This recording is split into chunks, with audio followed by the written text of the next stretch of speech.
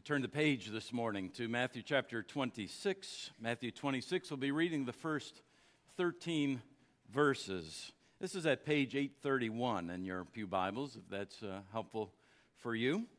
The first words we'll read this morning are these: when Jesus had finished all these sayings. And when we read that, it should sound familiar to us. This would be the fifth time we've heard it in our studies in Matthew's gospel, or an expression like it anyway. Each of these 5 sections were teaching sections in Matthew's gospel, then followed by sections of historical narrative. The uniqueness of the expression this time has to do with the inclusion of the word all. When Jesus had finished all these sayings, which tips us off to the fact that Jesus' teaching is now complete. What remains in Matthew's gospel now for us is the history immediately surrounding and certainly including his death on the cross and resurrection from the dead. To Matthew 26 we go right after we pray. Father, we once again thank you for the high privilege it is to receive your word, to hear your voice, and that's exactly what we ask for now. Let us listen for you to speak to us. Open our hearts, Holy Spirit. We pray in Jesus' name. Amen. Matthew 26, beginning at verse 1. When Jesus had finished all these sayings, he said to his disciples, "You know that after 2 days the Passover is coming, and the Son of Man will be delivered up to be crucified."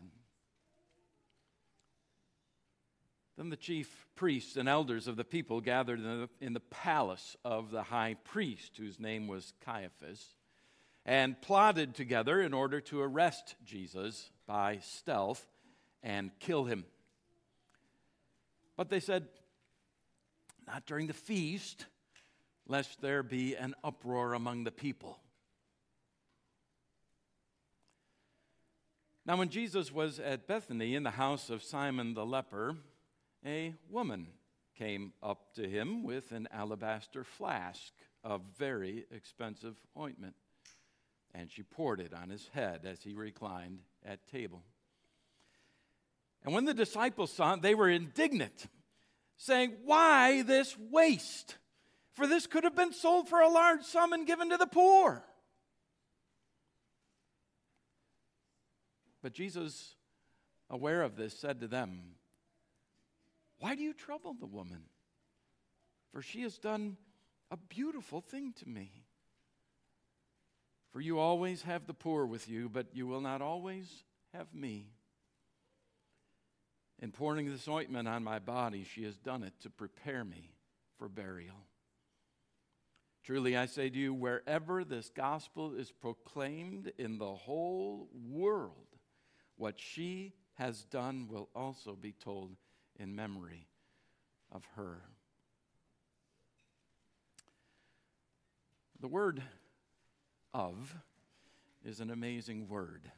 If you think about it, it's so very versatile. It can be used as a function word to indicate a point of reckoning north of the lake, to indicate the origin of derivation, a man of noble birth, to indicate the cause, motive, or reason, died of, flew.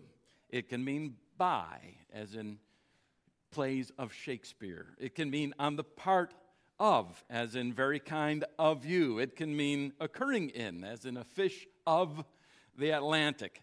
It can be used to indicate the component material, parts or elements or contents. A throne of gold, a cup of water. The whole that includes the part, most of the army. The quantity from which a part is removed, give of his time. It can be used in a sense of relating to stories of today. It can be used in a sense of respect to, slow of speech. It can be used as a function word to indicate a possessive relationship, king of England, a mathematical relationship, the function of X, something from which a person is delivered, eased of her pain, something of which a person is divested, robbed of his belongings. It can indicate apposition, that fool of a husband.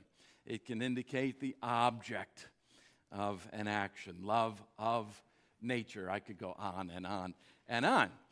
Well, as I titled this morning's sermon, this message for our bulletin several days ago, I deliberately used the word of because I needed to supply a title, but I wasn't ready to commit. I was struggling at the time with whether we should consider the love of Christ, as in the love that flows from Christ to us, or the love of Christ, the love that flows from us to Christ. So the love of Christ, non-committal title. I figured that certainly with a few days of time to consider it, it would become clear which it should be, and I believe it has. This morning we will consider the love of Christ and the love of Christ. And I want to begin by bracketing the sermon with the love of Christ, or rather the love of Christ, bracketing the love of Christ. Have I confused you? Well, first, consider with me the love of Christ. That is the love that flows from Christ to us. After all, it's found lying face up in the very opening of our passage today. Jesus says, you know that after 2 days the Passover is coming and the Son of Man will be delivered up to be crucified. Now, there's some real irony, maybe you've caught it, in those words, you know. Because we know from our time together in Matthew that this is the 4th time that Jesus has clearly predicted, prophesied his arrest and crucifixion to dull disciples who never quite get it. They will not grasp what the Lord is telling them until after these events take place, after they unfold. But by beginning this entire last section of his gospel with these words coming from our Lord's lips, Matthew is placing his first stroke on the masterpiece of Jesus' passion that we will be studying together for some weeks, the Lord willing, his great work, which will be laced and filled and motivated and moved by the love of Christ and by the love of Christ, and by a love that is acting deliberately to suffer and to die for our salvation. Jesus, as we know, set his face like flint for Jerusalem. He's the one who kicked off these events. He's the one who started all of this on purpose by entering the city when he did and the way he did. Jesus is no hapless victim. No, he is self-consciously, he is purposefully, he is sacrificially laying down his life at this time, the good shepherd for his sheep. That's how he's going to the cross, to lay down his life for us, for you, for me. I don't know how we can begin to understand, can we, the magnitude of the love that constrained our Savior, Jesus, to go to this cross work, knowing full well the terror that awaited him there. A couple of weeks ago, I donated blood. And it's always a wrestling match with myself to get myself to do it, dreading it as I do. When I sat down with the nurse for the preparatory examination, my blood pressure was 164 over 101 because I was anticipating what was coming, which was a little more than a stick in the arm. What must have been going through Jesus' mind and his heart? What trembling even to say this about himself, what must his blood pressure have spiked at when he considered what was coming in just 2 days? I'm going to be crucified. And what made it so unspeakably worse, of course, is that the news was met at best with a little more than an ignorant shrug from the very ones who should have sympathized with him the most, and at worst, a rebuke. Surely not. This is the love of Christ. And it is to his love that I intend to return before we're finished today. But now, second, consider the love of Christ with me. The love that takes center stage here under the Holy Spirit's spotlight. The love of an unnamed woman who shows up at table to anoint Jesus with a strikingly expensive ointment. But before we can get to that, we must first consider the setting. So skillfully prepared as it is for us by the Spirit-inspired author, surely we're meant to pay attention. The love of Christ, so extravagantly lavished on Jesus by this unnamed woman, is best appreciated against the foil of the hatred of these named men. Caiaphas, the high priest, the chief priest, the elders for Jesus. Just listen to these men scheming and plotting together at the palace of the high priest. How can we arrest and kill him? One of them asks. Another answers, well, I don't know. Anybody else got an idea? Another says, I don't see how we can do it. Just think about the backlash. With all of the people packed into Jerusalem, including no doubt plenty of Galileans, the risk for riot was too great. Caiaphas, in particular, the high priest, must have been a very shrewd man and cunning, considering what we know from other sources, that there were 28 high priests in the time span from 37 BC to AD 67, but that Caiaphas had managed to hold on to the position for 18 years, from AD 18 to 36. It seems like he must certainly have had a knack for getting along with the Romans. He knew just how to get what he wanted to get from them. He also must be a man jealous for his position, don't you think? He doesn't want any public rioting for which he might take the blame, or for which he might be blamed, rather. So here these men, the most powerful men in the Jewish community, and notice this very carefully, churchmen, are diabolically determining together in this place of great prestige how they might slay Jesus, but not until just after the Passover.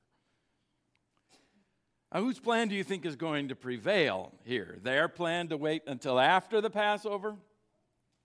Or Jesus' plan to die during the Passover?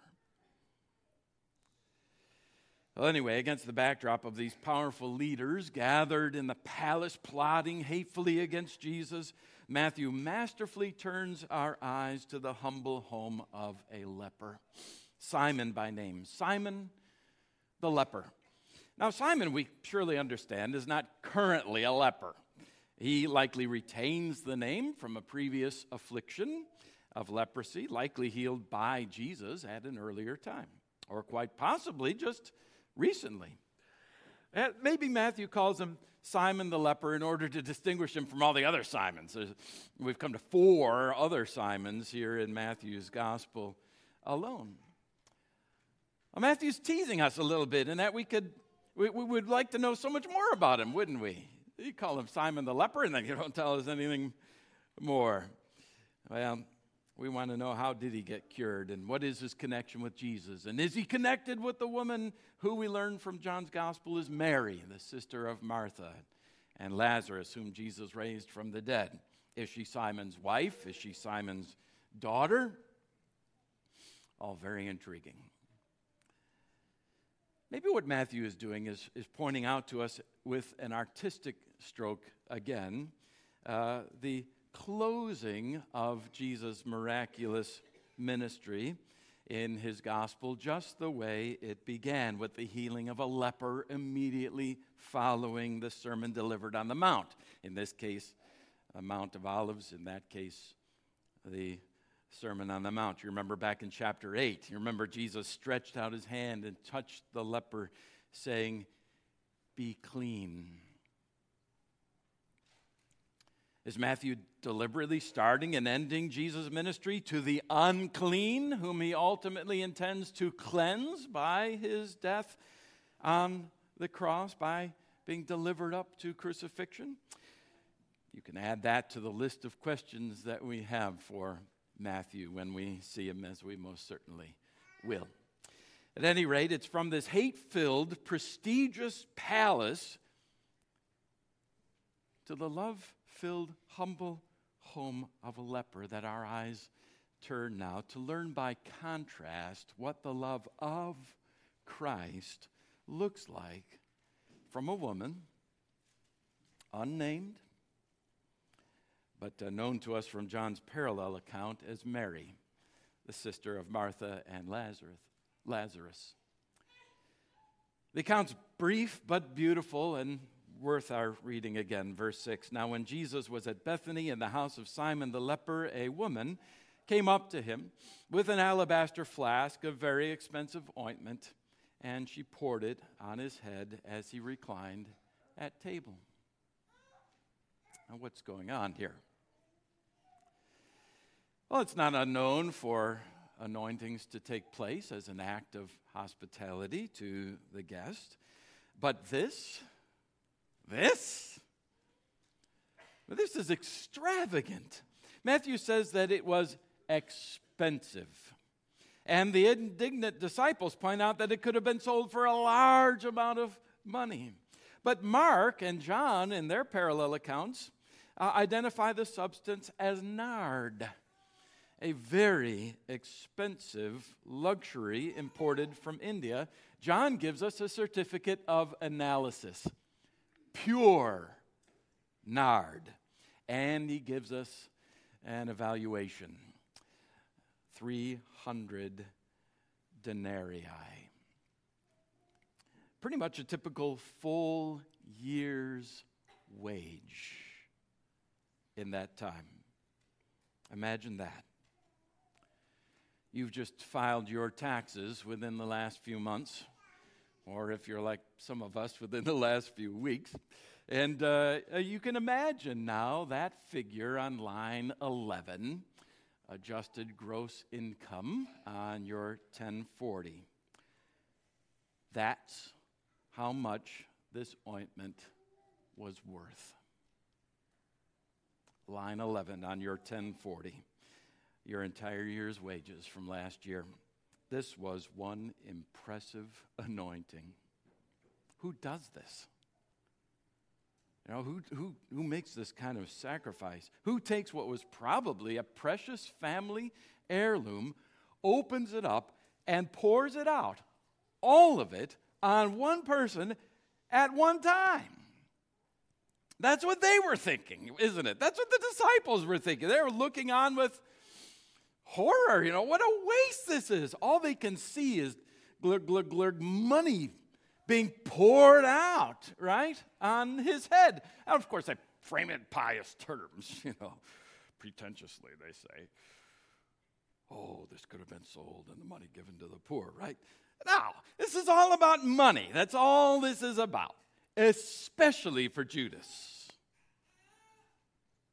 So again, I ask, what's going on?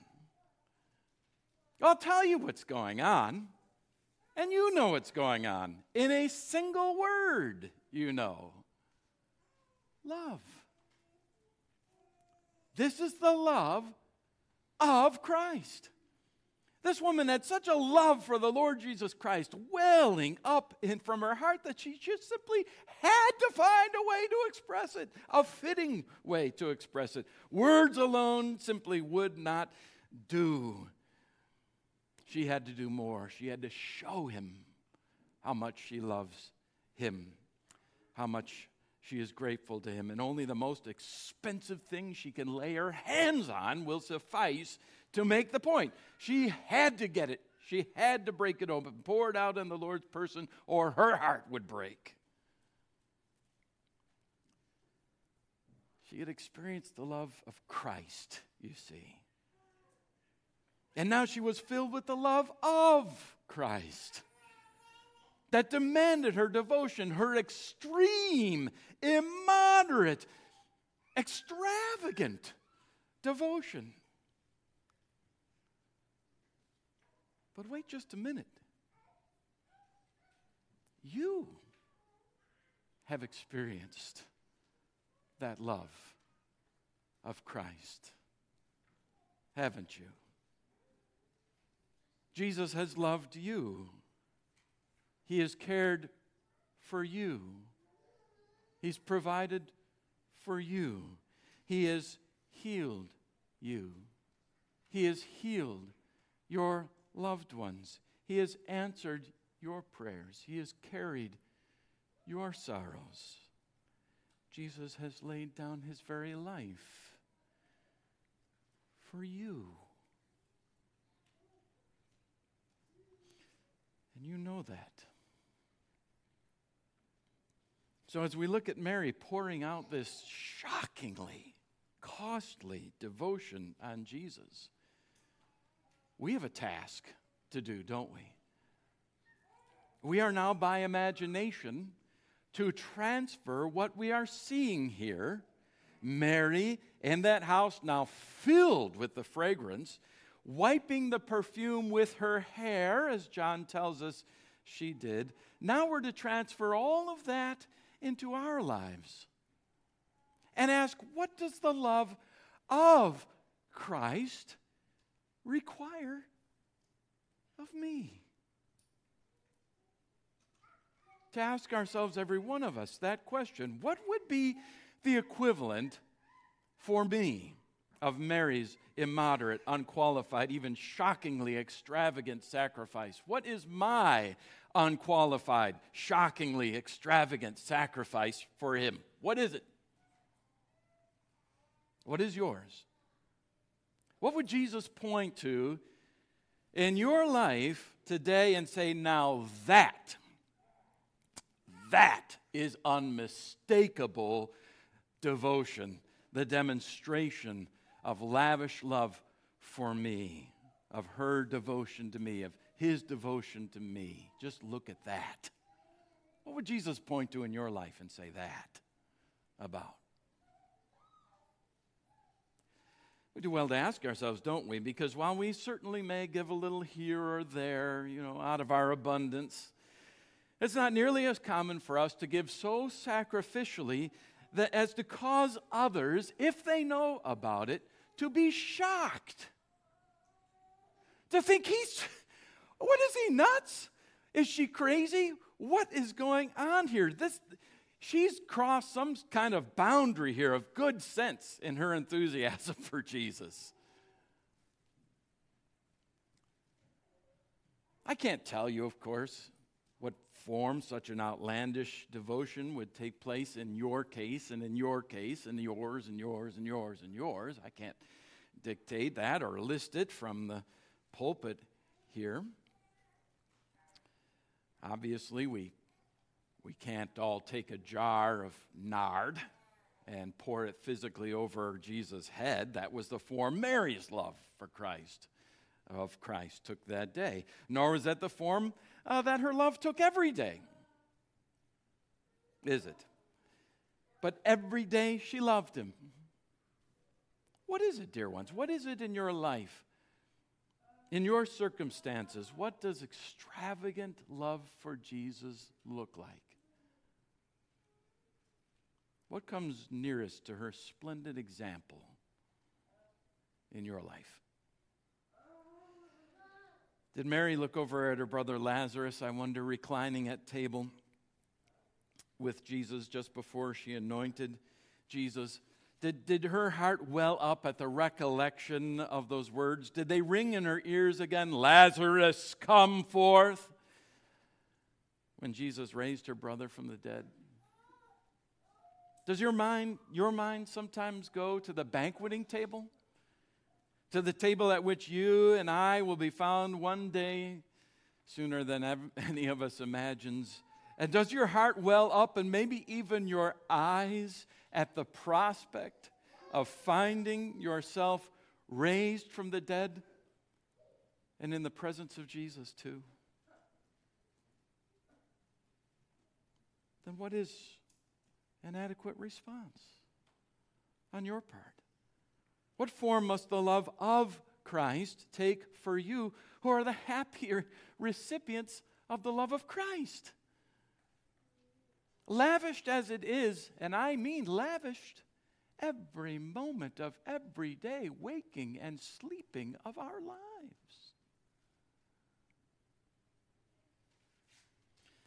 I can't answer that for you, but I have seen it. And so have you.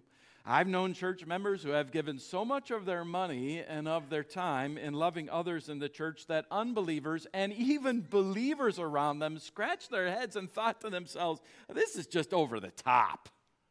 This looks like it's irresponsible to me. I conversed just a few days ago on the sidewalk with a friend I haven't seen in years, because the last time we talked, he was with his family packing their bags to move to a completely different part of the world and hostile to take up ministry there. That seemed over the top to most of the people around him, around him and his wife and their family. I've seen people remain faithfully in loveless marriages out of devotion to Jesus. People undergoing crushing affliction out of love for Jesus, cheerfully giving glory to him. I've seen God's people, I've seen people maintaining their Christian testimony, even the point of losing their jobs. I've seen that in this congregation out of devotion to Jesus. I've seen people sacrifice entire days, hours, multiple days and hours of their lives, even to the point of exhaustion, to help a brother or sister get what they needed. I've seen Christians spend all of the years of their lives in service and in love and selfless devotion and grinding day after day, all their lives out of love of Christ. And you've seen that kind of devotion too. Maybe you're imagining that example in your own mind right now. What form, I ask you once again, does that devotion take in your life? It's interesting that Matthew puts this history at this point in the gospel, isn't it? It actually, chronologically, it doesn't belong here. It belongs earlier, but Matthew, we know, has the freedom to move around material as he likes. He takes this event from earlier and he places it here in his text, and I think he does so to make a point. He saves this story for this very place, I rather suspect, to underscore the point that Jesus has just been making over and over and over again. Remember in his parable of the talents? In his teaching about the goats and the sheep, that it is in loving and serving other people, the Lord's people in particular, he points out, that we serve him, that we love him. Listen to this account of the calling of Francis of Assisi. He had dreamed as a boy and then as a young man of doing great exploits in battle. He had always wanted to be a warrior covered with glory. And then one day he was riding outside his town, perhaps while riding he was indulging those dreams of glory on the field of battle. But he saw coming toward him on the road not the banners and spears of the army of Perugia, Assisi's ancient enemy, but instead a single figure whom, when he got closer, he realized was a leper. And he knew in an instant, Francis did, that his courage was being challenged, not as the world challenges courage, but as God does, who knows the secrets of men's hearts. We can imagine what transpired in those few moments in the heart of that man, so soon to be one of the greatest men of Christian history and of the Christian church.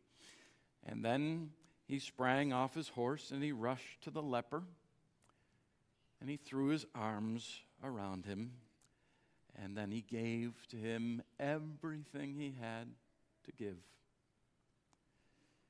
He then remounted and rode off.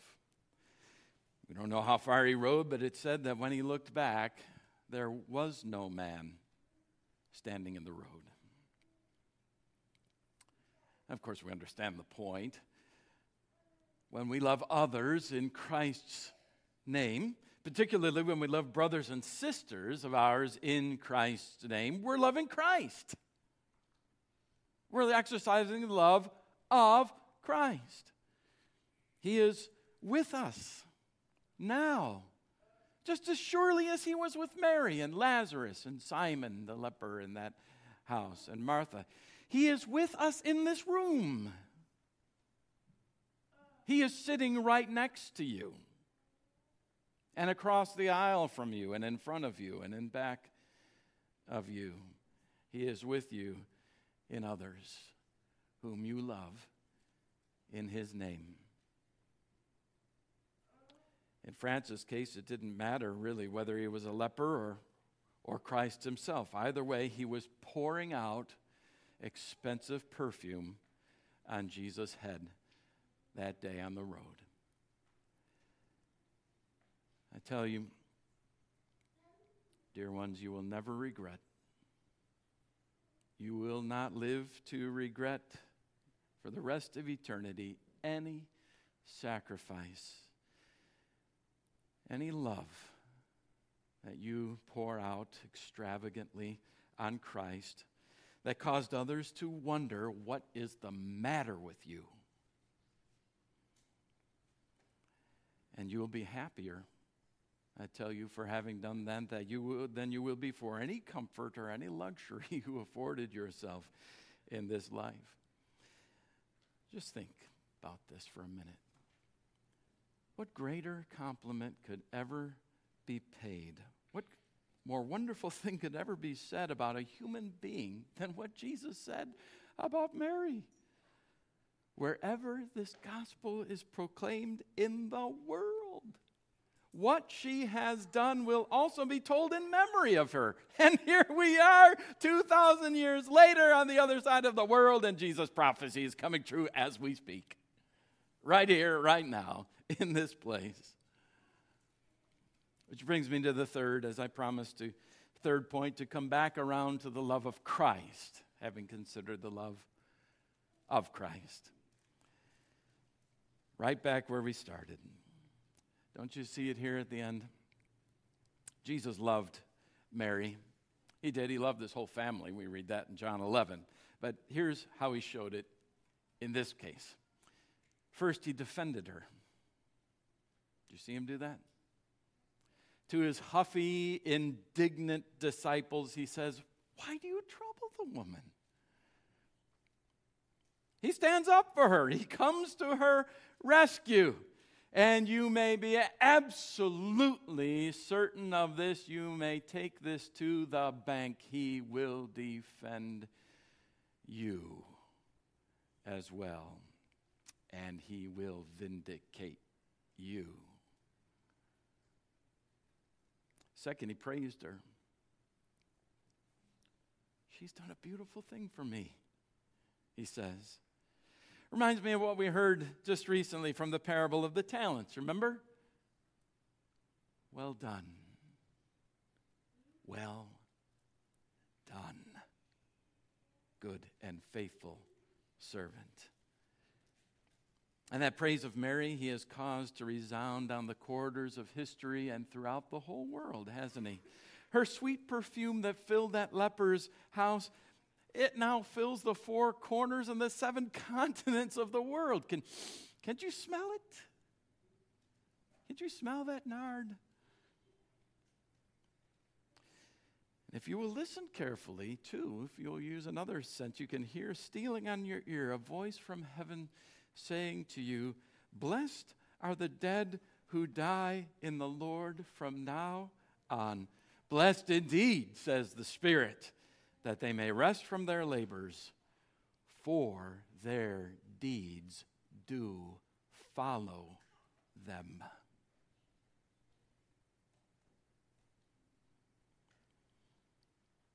And third, he died for her. Verse 12, "In pouring this ointment on my body, she has done it to prepare me for burial." The one who raised her brother Lazarus from the dead, she was now, whether wittingly or unwittingly, we could make quite a study out of that, couldn't we? But she is preparing for his own death for her. Such is the love of Christ, his undying, no, his dying love for Mary, for Lazarus, for you, for me, for all of us who belong to him. The extravagant love of Christ shall have its extravagant echo of the love of Christ from us, because we love him,